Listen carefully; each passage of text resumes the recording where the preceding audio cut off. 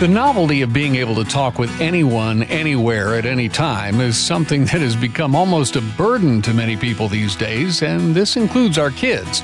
The fear of missing out, or FOMO as it's often called, has compelled our kids and adults alike to spend vast amounts of time trying to stay connected to the outside world, as well as with those we love most and know best.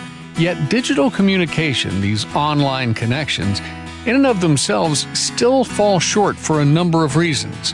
And though not everyone is aware of these reasons, parents would do well to gain a better understanding of some of them and the need for actual face-to-face interactions. And this is especially true when it comes to how we interact with our own children. Today, we'll be discussing the Teen's Guide to Face-to-Face Connections in a Screen-to-Screen World with its author, Jonathan McKee. That's today on Licensed to Parent. Well, hello and welcome once again to Licensed to Parent. This is the radio outreach of Shepherd's Hill Academy, a year-long Christ-centered residential program working with troubled teens. Our goal in the program, as always, is to export some of what we learn inside the gates here so that you can be more intentional in your parenting and avoid the need for residential care. I'm Rich Rosell, and joining me each week on the program is the founder and director of Shepherd's Hill Academy, Trace Embry. And Trace, you often talk about the need for parents and their kids to have a personal or face-to-face interaction with other people, and especially with one another. But I think that need goes way beyond the mere parent-child relationship and into our and their other interpersonal relationships as well. How is it then that a digital tool that can virtually connect people all over the world anytime and in any place can actually be something counterproductive with respect to bonding people and bringing them together? Yeah, that's a funny thing. I think this is a matter of depth versus width. We can have a lot of superficial relationships in social media without actually knowing any of these people with any degree of intimacy or depth at all. But I think the bigger issue, especially for kids, is that they can't possibly keep up with all the potential relationships that are out there in the cyber world, even the most superficial ones. When is a friend not really a friend? There just aren't enough hours in a day. I mean, it's fun, it's amusing, but these devices can also be used to provoke our kids to anger, exasperate them, and cause them to stumble in myriad ways when a wise digital protocol isn't implemented by parents. And Rich, you know my position on smartphones, so we won't get into that. But they're also a huge source of addiction. Addiction is basically a clinical term for what the Bible calls idolatry, which is something one can't or think they can't live without. And it's very easy to get your digital life wrapped around the axle when you're trying to stay abreast of everyone and everything all the time, as you mentioned. It's just overwhelming, and I think a lot of kids are starting to realize this. I think the novelty of constantly being an eye slave to dings and rings is finally starting to wear off a little bit. For kids born into this stuff, like the Gen Z generation, I'm seeing that face-to-face relationships are becoming more novel, whereas it used to be just the norm to previous generations of kids. And of course, being in an unplugged environment for a year, Shepherd's Hill is a great place for kids to actually experience the benefits of face-to-face relationships firsthand. And they love it, and they love it a lot, Rich. Let me put this in terms that many of us can identify with. Most people love ice cream. I know I do. But if ice cream was served for breakfast, lunch, and dinner, and then again for snacks in between meals, ice cream would soon become more of a burden than a treat. I mean, we would eventually tire of the taste even, not to mention the health issues. Despite all our digital connections, today's kids are lonely and actually craving face-to-face relationships, whether they're cognitively aware of it or not. They've been wired this way by God. And it's funny, it's sad really, because many parents think that their kids don't want anything to do with them. But just the opposite is true. Deep down inside, kids really do want to spend quality time and quantity time with their parents and get to know them better through face-to-face connections. The problem is that so many parents themselves are ebbing their own lives away on their own digital devices, and they're now having a tough time figuring out what to say to or do with their own kids when they actually do carve out some time to do so.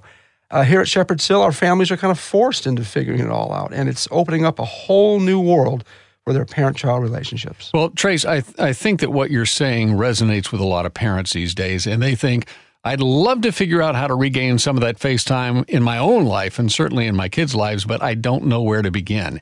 Well, help is on the way. As I mentioned right at the opening, there is a brand new book called The Teen's Guide to Face-to-Face Connections in a Screen-to-Screen World. And it was put together by author and youth culture expert Jonathan McKee and his daughter, Alyssa McKee. And together they uncover 40 random realizations that they've discovered over the last 5 years about how we've changed the way we live and think and relate to others based on our screen time. And better than that, in the book, they do discuss solutions. By the way, Jim Daly, the president of Focus on the Family, says that Jonathan and Alyssa give excellent advice on how to take control of our devices and start enjoying real, authentic relationships.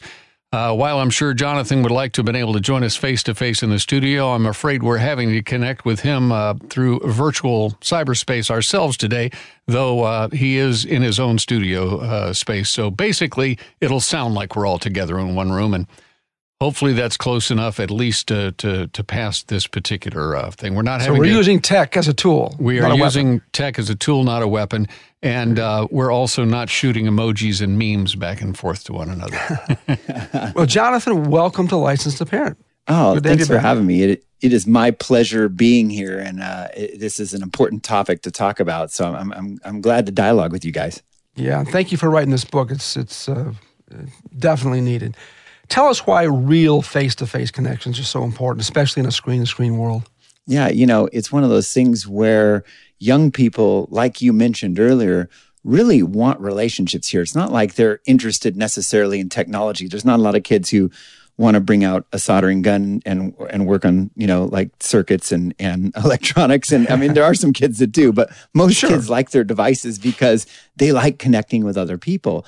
And as we definitely saw through COVID, we saw kids actually, when they were kind of forced to just be by themselves and connect digitally, you'd think, oh, well, they would love this because this is what they've been kind of trying to do for the last decade. But we started to see them just going, man, I want to get out and be with my friends face to face. So that's one of the things Alyssa and I just really talk about in this book is it's not that phones are bad or evil.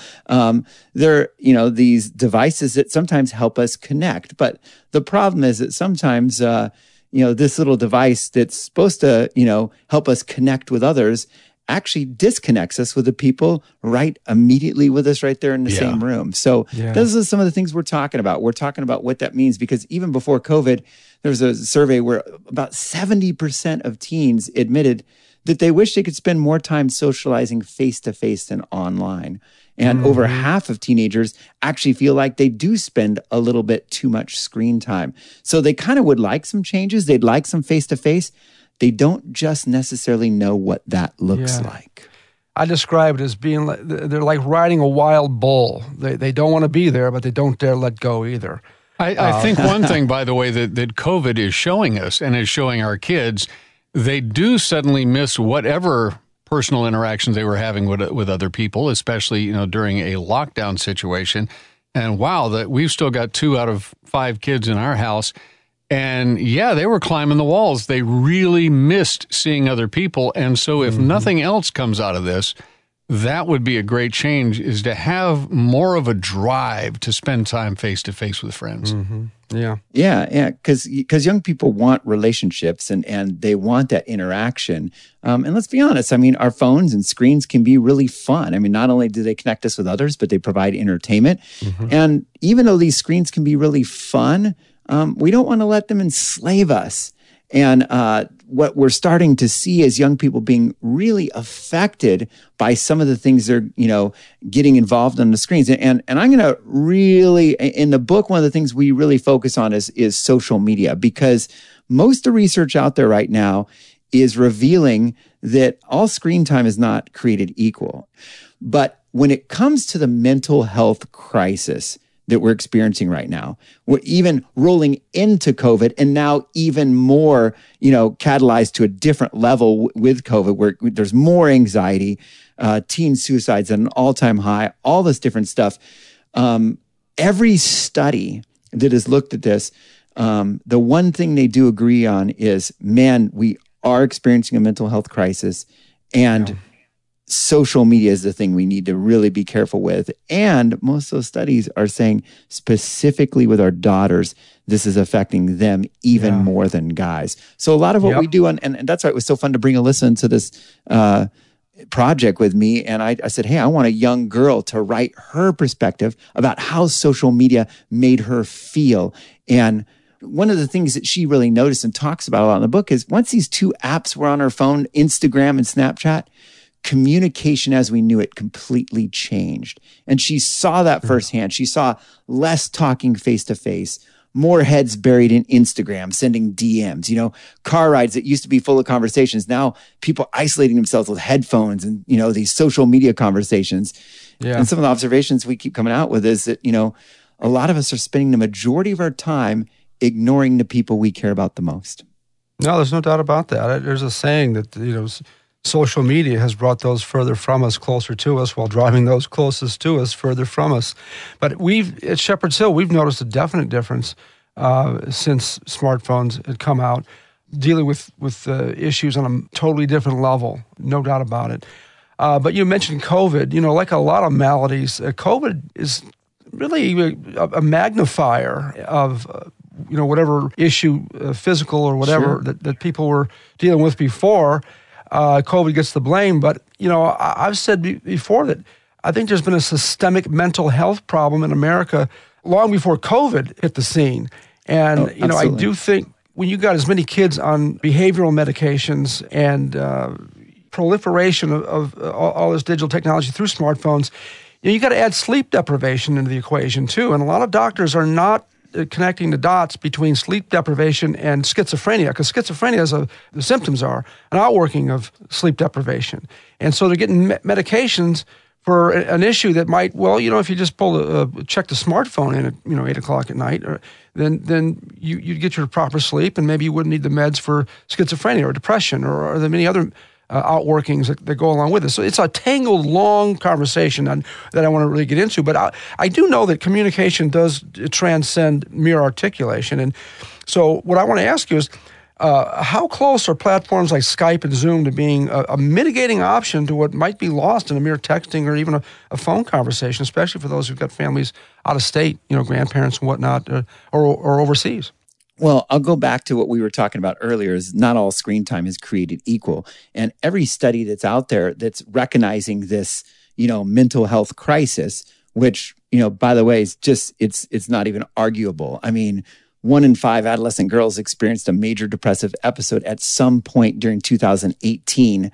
And that's an 84% increase of the last decade. And when it comes to suicide rates, there was a report from the U.S. Department of Health and Human Services that revealed that suicide rates among Americans aged 10 to 24 increased by 56% between 2007 and 2017. So we're starting to see this mental health crisis happening. And everybody's, of course, asking why, what's going on. And it is interesting when you look at things like you said, like sleep, for example. Common Sense Media did a report last year asking how many young people brought their phones in their bedroom. And this is kind of eye-opening to me, because for the last decade, the American Academy of Pediatrics, pretty much your family pediatrician has been advising, hey guys, no screens in the bedroom. If you're going to give your kids screens early and all that stuff, which is other stuff we don't recommend, and if you're going to let them have free reign with their screens, which is also what we don't recommend, please, at least one thing, no screens in the bedroom.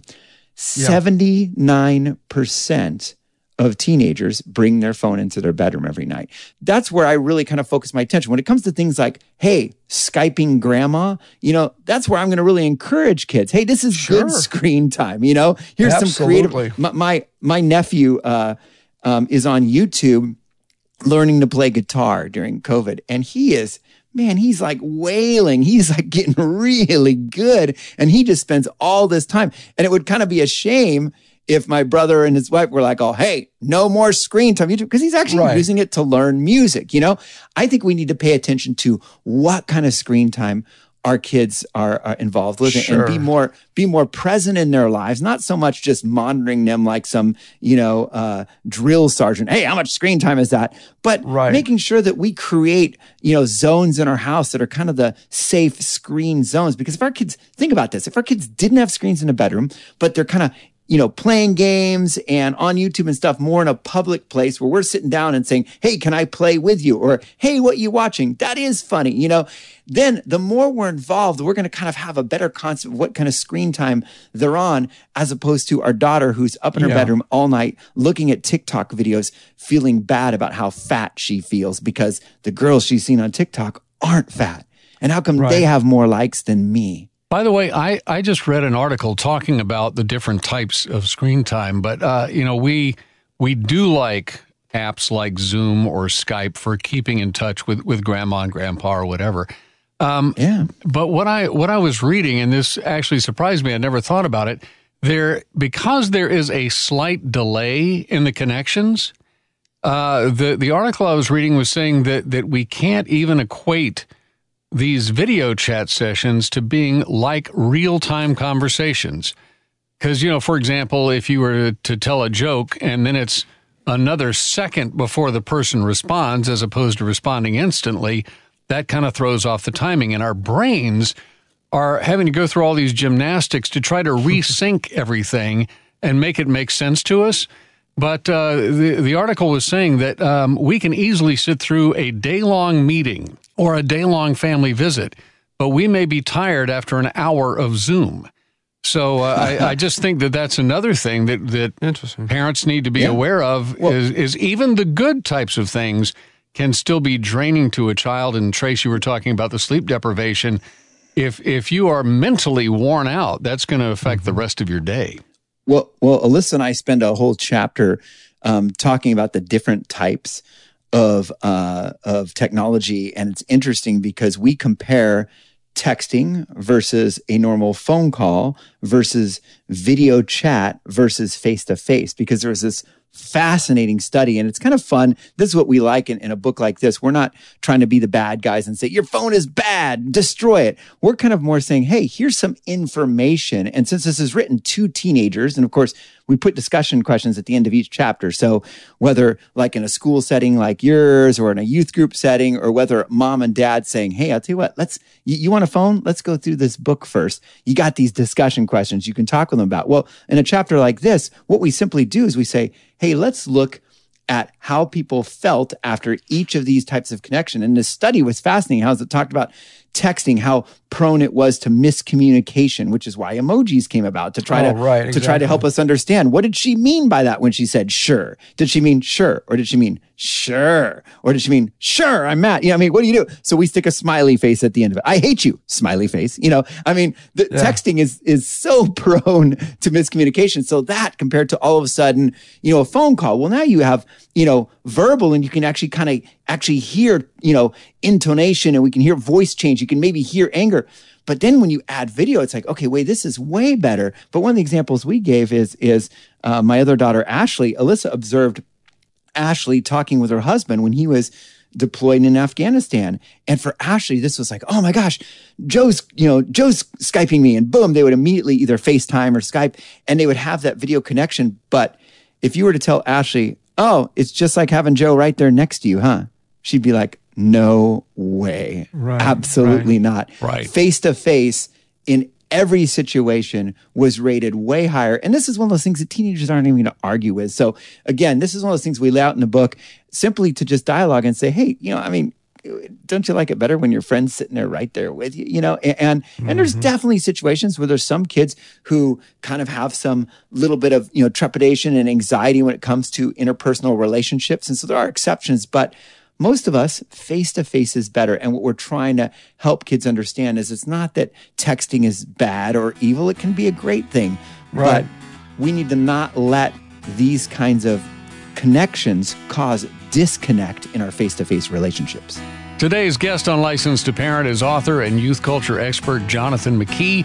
We've been talking about a brand new book that, as a matter of fact, is just now coming out that he has co-written with his daughter, Alyssa McKee, called The Teen's Guide to Face-to-Face Connections in a Screen-to-Screen World. You can find that wherever you get your books.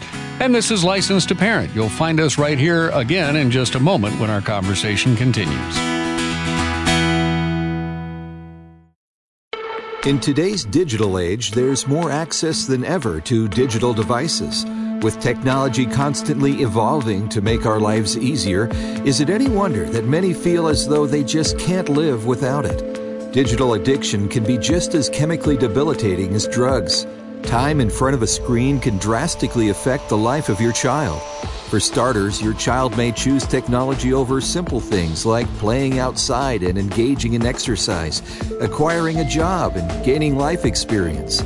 To learn more about how digital addiction can affect your child, visit helpmytroubledteen.org, click on Resources, and look for the article, What is Digital Addiction? Parenting isn't easy. Shepherd's Hill Academy wants to equip you with resources for all areas and issues of life. Discover a variety of ebooks, podcasts, links, and more to help you navigate the parenting landscape. helpmytroubledteen.org.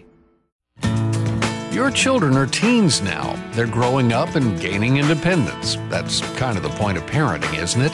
You're raising future responsible adults, but they're not responsible adults yet. They may be able to do things on their own, but you still want to be able to contact them and you want to equip them for success. So you decide to get them a smartphone. But why a smartphone? For most people, that means 24/7 access to everything on the planet, and that's not wise, nor is it healthy.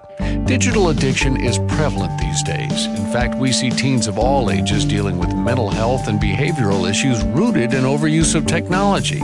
Issues that affect health, wellness, ability to focus, performance in academics, and more. That's why at Licensed to Parent, we want you to choose a wise phone alternative instead of a smartphone. More information is available at licensedtoparent.org/wisephone.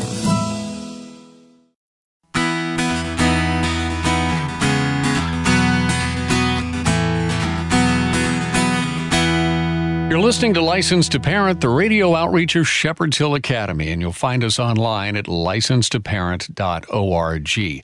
Our guest on the program today is author and youth culture expert Jonathan McKee, and we're talking about a book that he co-wrote with his daughter Alyssa called The Teen's Guide to Face-to-Face Connections in a Screen-to-Screen World. And Jonathan, I know that in one of the chapters in the book, you and your daughter talk about, I believe it's called Instagratification, which if yes. you're not making the connection, it has something to do with Instagram. Tell us a story that went into that. Yeah, this is one of those chapters where it was funny because we go back and forth in the book, and I'd write a chapter, she'd write a chapter, and the behind the scenes in this is, she would turn in a chapter to me and I would read it. And this is one that my wife and I read, and we literally just wept. Her story about instant gratification. It was basically where she just described this particular day that she says that her day had been hijacked by Instagram because it just allowed them to take themselves to unhealthy places. And she went on this road trip to this beach volleyball event with her friends, and the results were truly life-altering for her. She said that she spent more time trying to find the Insta-perfect picture spots than actually enjoying the event. And as she described the event, and she described, oh wait, let's take a picture, and it was, and she just kind of started to get uncomfortable because she's like, man, we aren't even enjoying what's going on. It's more about how are we going to document this day, and what are our viewers going to think? Because everybody is all about viewers, and we can all read the numbers because we actually live in a day and age right now where 89% of teenagers actually want to be an influencer in some way. 89%. And we're starting to see teachers and everybody starting to talk about how much kids now aren't talking about, I want to be a nurse or I want to be a fireman. I want to be an influencer. I want to be an Insta celeb. I want to be a YouTube star. I want to be a TikTok star.